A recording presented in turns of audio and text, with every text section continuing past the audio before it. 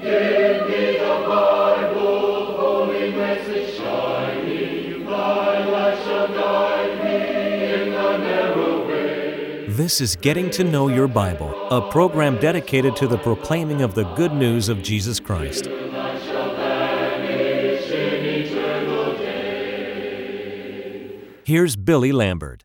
It is a genuine pleasure to be with you today on Getting to Know Your Bible, and we do appreciate your tuning in to watch today. Some of you may be watching for the first time. Maybe you were just surfing through the channels and you found Getting to Know Your Bible. Will you please stay with us today? Continue to watch today. We're going to talk about some of life's great essentials today. There are some things we can do without, but there are some things in life that are absolutely essential. Please stay tuned. Now today on Getting to Know Your Bible, we're offering a free Bible correspondence course, and that you might know more about the course, and that you might know how you can study this course, we want to pause for just a moment. To help you in your study of the Bible, we want to send you this Bible correspondence course. This course is non-denominational. It's based on the Bible. It's conducted by mail, and it's free. To receive this course, write to Getting to Know Your Bible, P.O. Box 314, Summerdale, Alabama 36580, or call toll-free 1-877-711-5214. No storm can hide that radiance peaceful beaming, since Jesus came to seek and save the lost. I'm going to be reading now from the book of Hebrews, the 9th chapter, and verse 22. Hebrews chapter 9, verse 22. And almost all things are by the law purged with blood, and without shedding of blood is no remission. Many of you that are watching our telecast now grew up hard. I've had people to tell me that Brother Lambert, when I was young, we grew up hard. We had no conveniences. We had very little money. We had very few clothing. And we did not have very much of anything. Some of you that are watching right now may have survived the Great Depression. One thing I have noted about those who have told me about the Great Depression, those people are very thrifty with the money they have and how they use that money. I've had people to tell me, Brother Lambert, we were poor and we didn't even know we were poor. We did not have indoor plumbing. We had no radio. Of course, we had no television. We did not even have electric lights. We had no automobile. Of course, we had no computer. There was no iPhone. There was no iPad. We didn't take vacations. We didn't own stylish clothes. Very seldom would we even go to the grocery store. And of course, there was no Walmarts. You see, they had to do without. Unlike today, many now have every convenience you can imagine. They may still have it hard in a lot of ways, but compared to the way that people lived many years ago, they have it easy today. You see, we've got conveniences today. Most homes have one or more televisions. They have computers, iPhones. The children have games that they play. And so we're not deprived of very many things today. Some want it all, and they want it right now. You know, I began to think about the fact that we possibly could do without a lots of the things that we think that we must have. We could really do without those things. But then I also began to think about some things that we cannot do without. And I'm going to refer to these things as the essentials of life.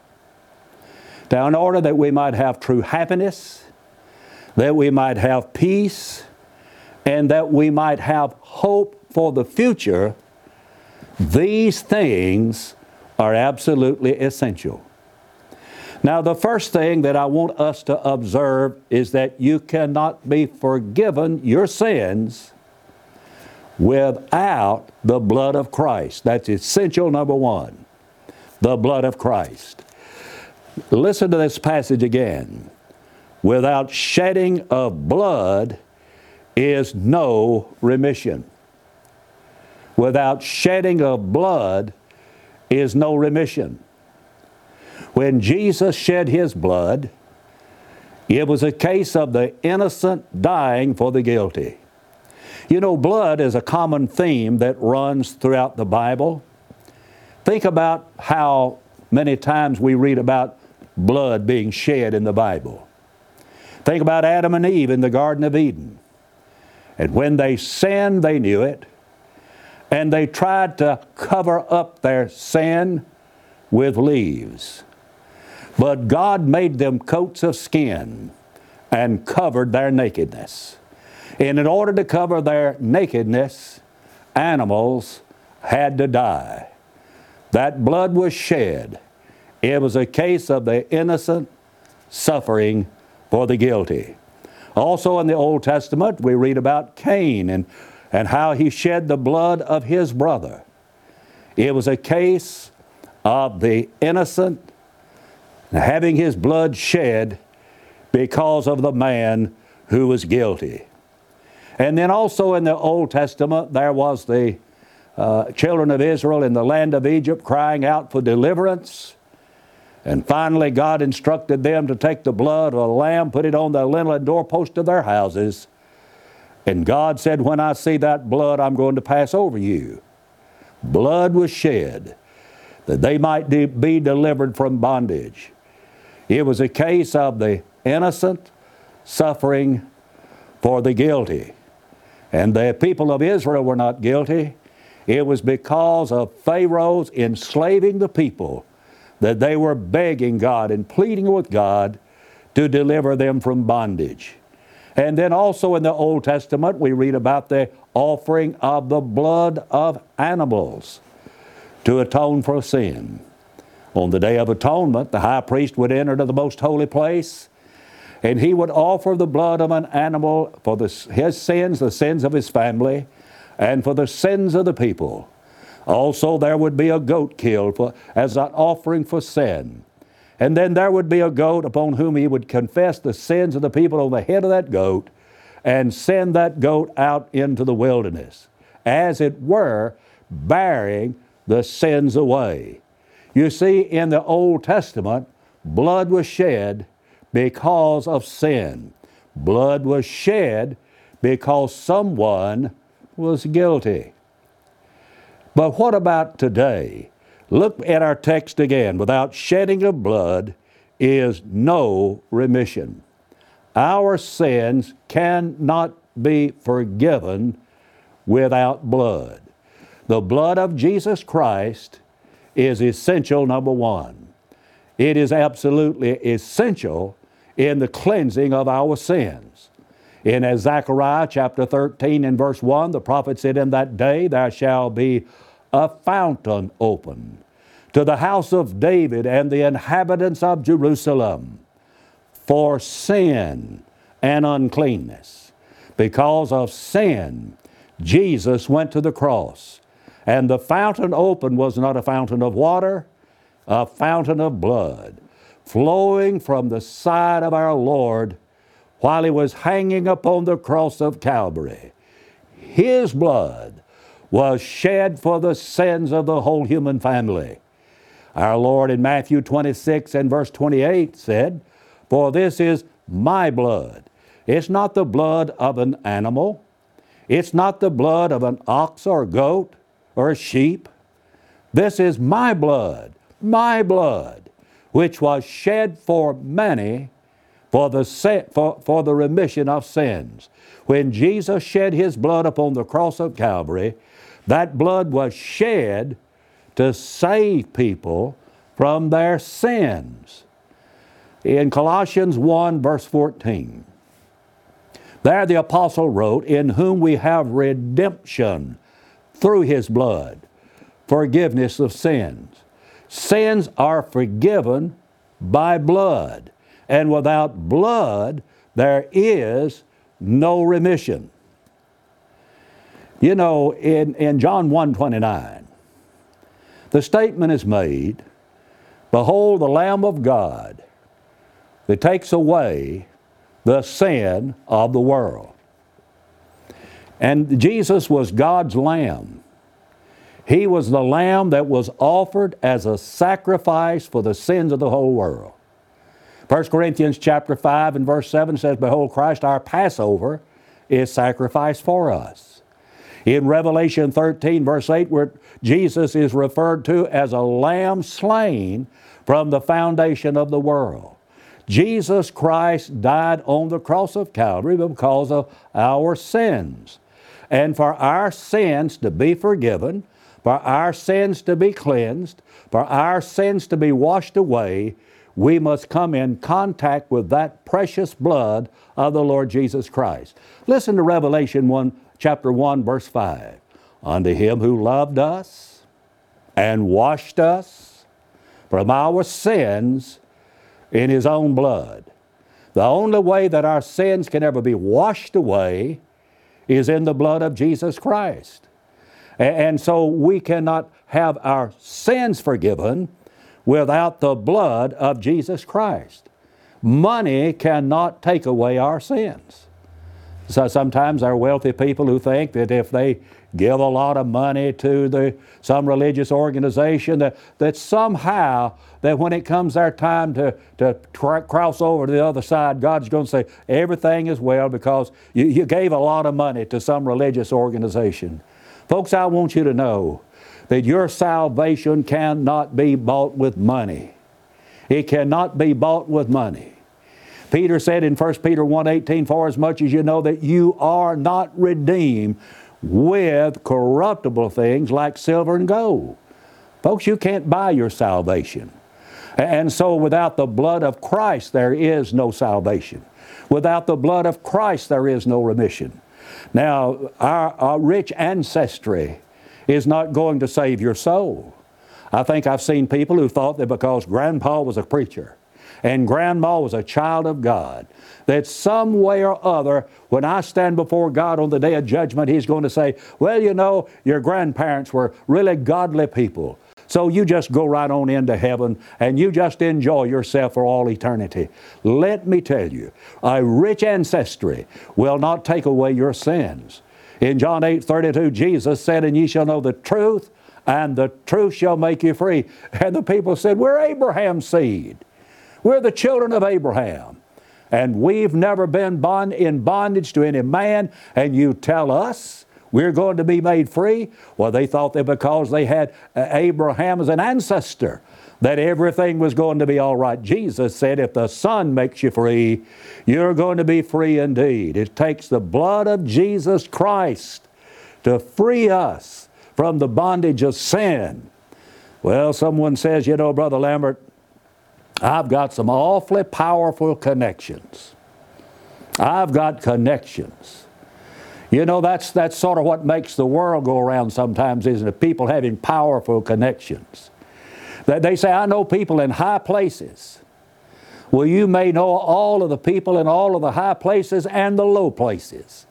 But I want you to know one thing. Having powerful connections will not help you when you face God in the judgment. You'll have to have met Jesus, and you will have to have had your sins washed away in His precious blood. When you think about someone had some powerful connections, I think about Saul of Tarsus. And he became the one we call the Apostle Paul. Well, he had powerful connections. Absolutely. He was a Pharisee. He was a Hebrew of the Hebrews. And he helped to persecute those who were of the way.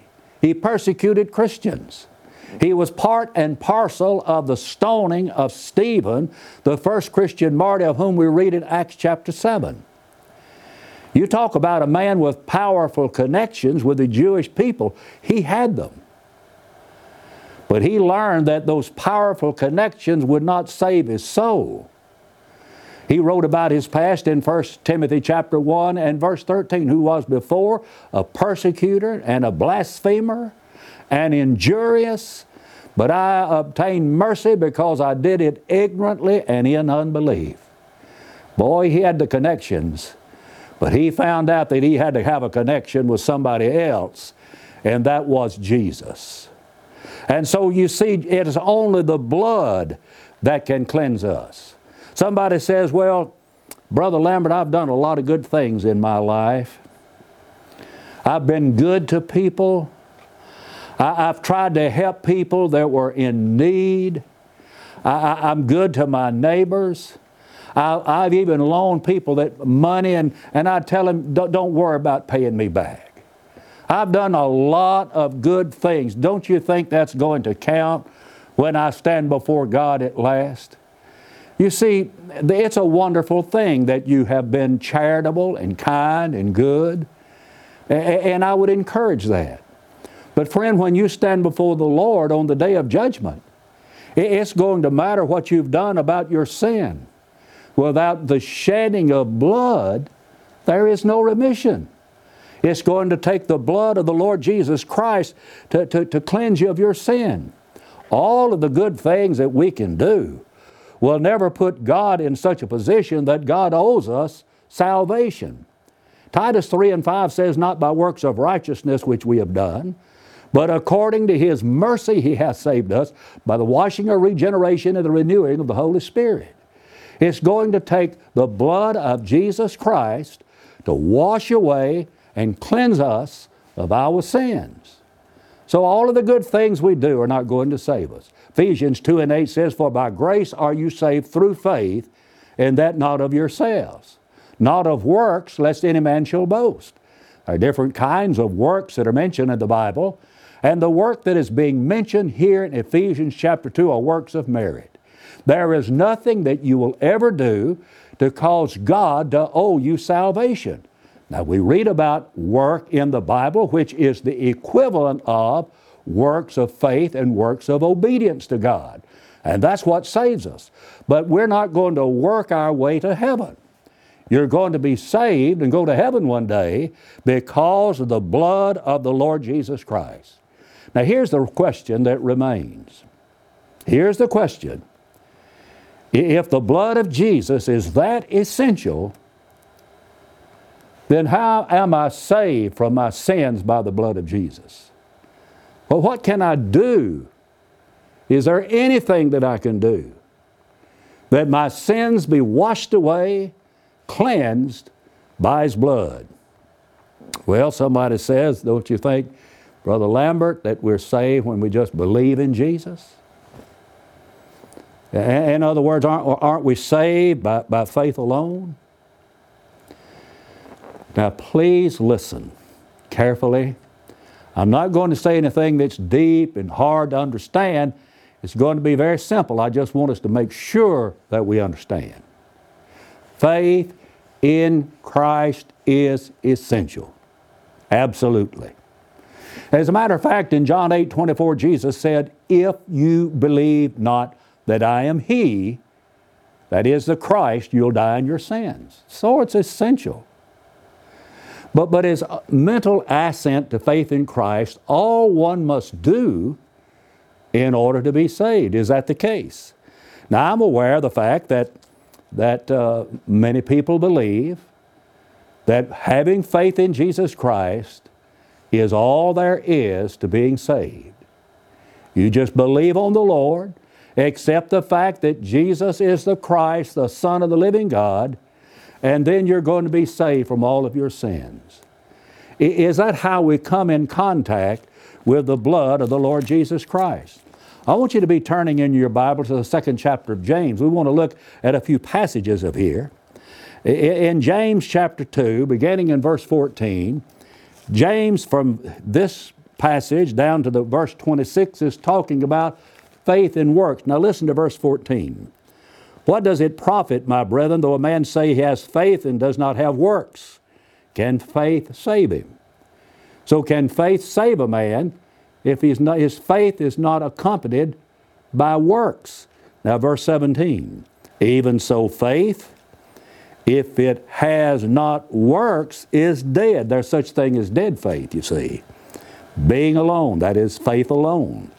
Now verse 21, was not Abraham our father justified by works when he had offered Isaac his son upon the altar? What was Abraham doing when he offered his son upon the altar? He did it by faith, but what was he doing? You say, well, he was doing what God told him to do. In other words, he was obeying God. That's exactly right. Now verse 22. Seeing then how that faith wrought with his works, and by works was faith made perfect. Abraham's faith was perfected. It became a saving faith, if you will, by his doing what God told him to do. And it saved his son's life that day. And the faith that saves is a faith that is perfected by obedience to God.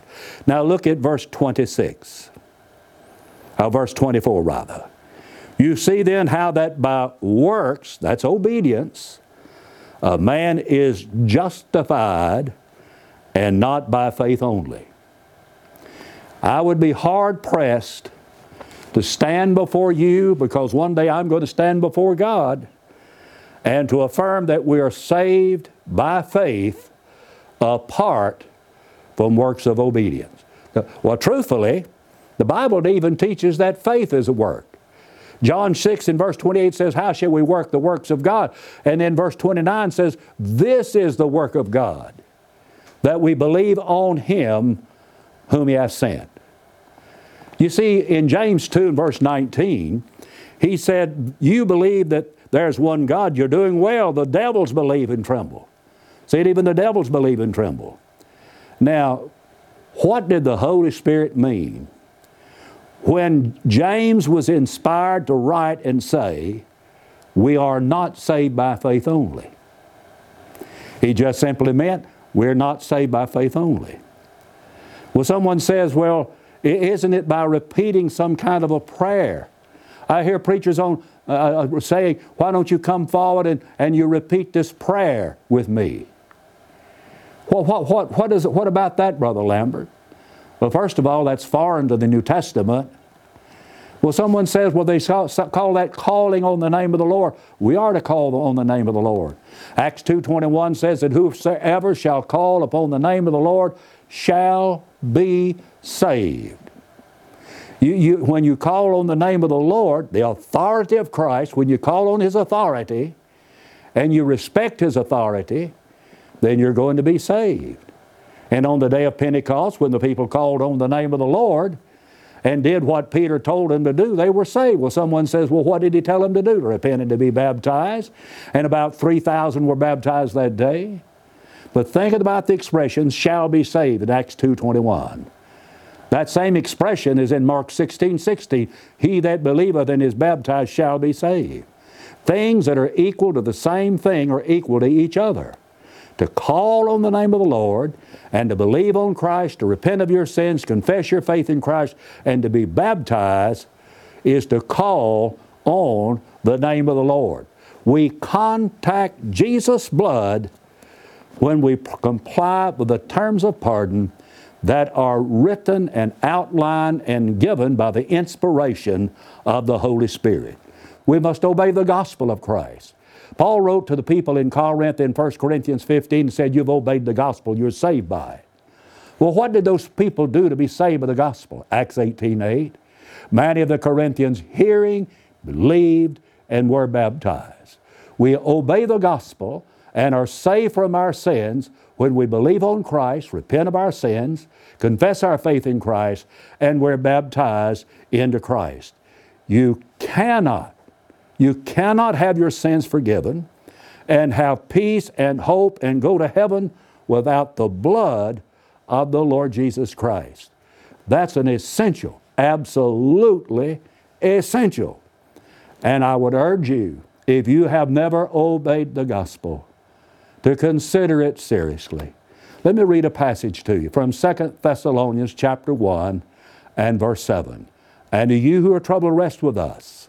When the Lord Jesus shall be revealed from heaven with his mighty angels in flaming fire, taking vengeance on them who know not God and obey not the gospel of our Lord Jesus Christ.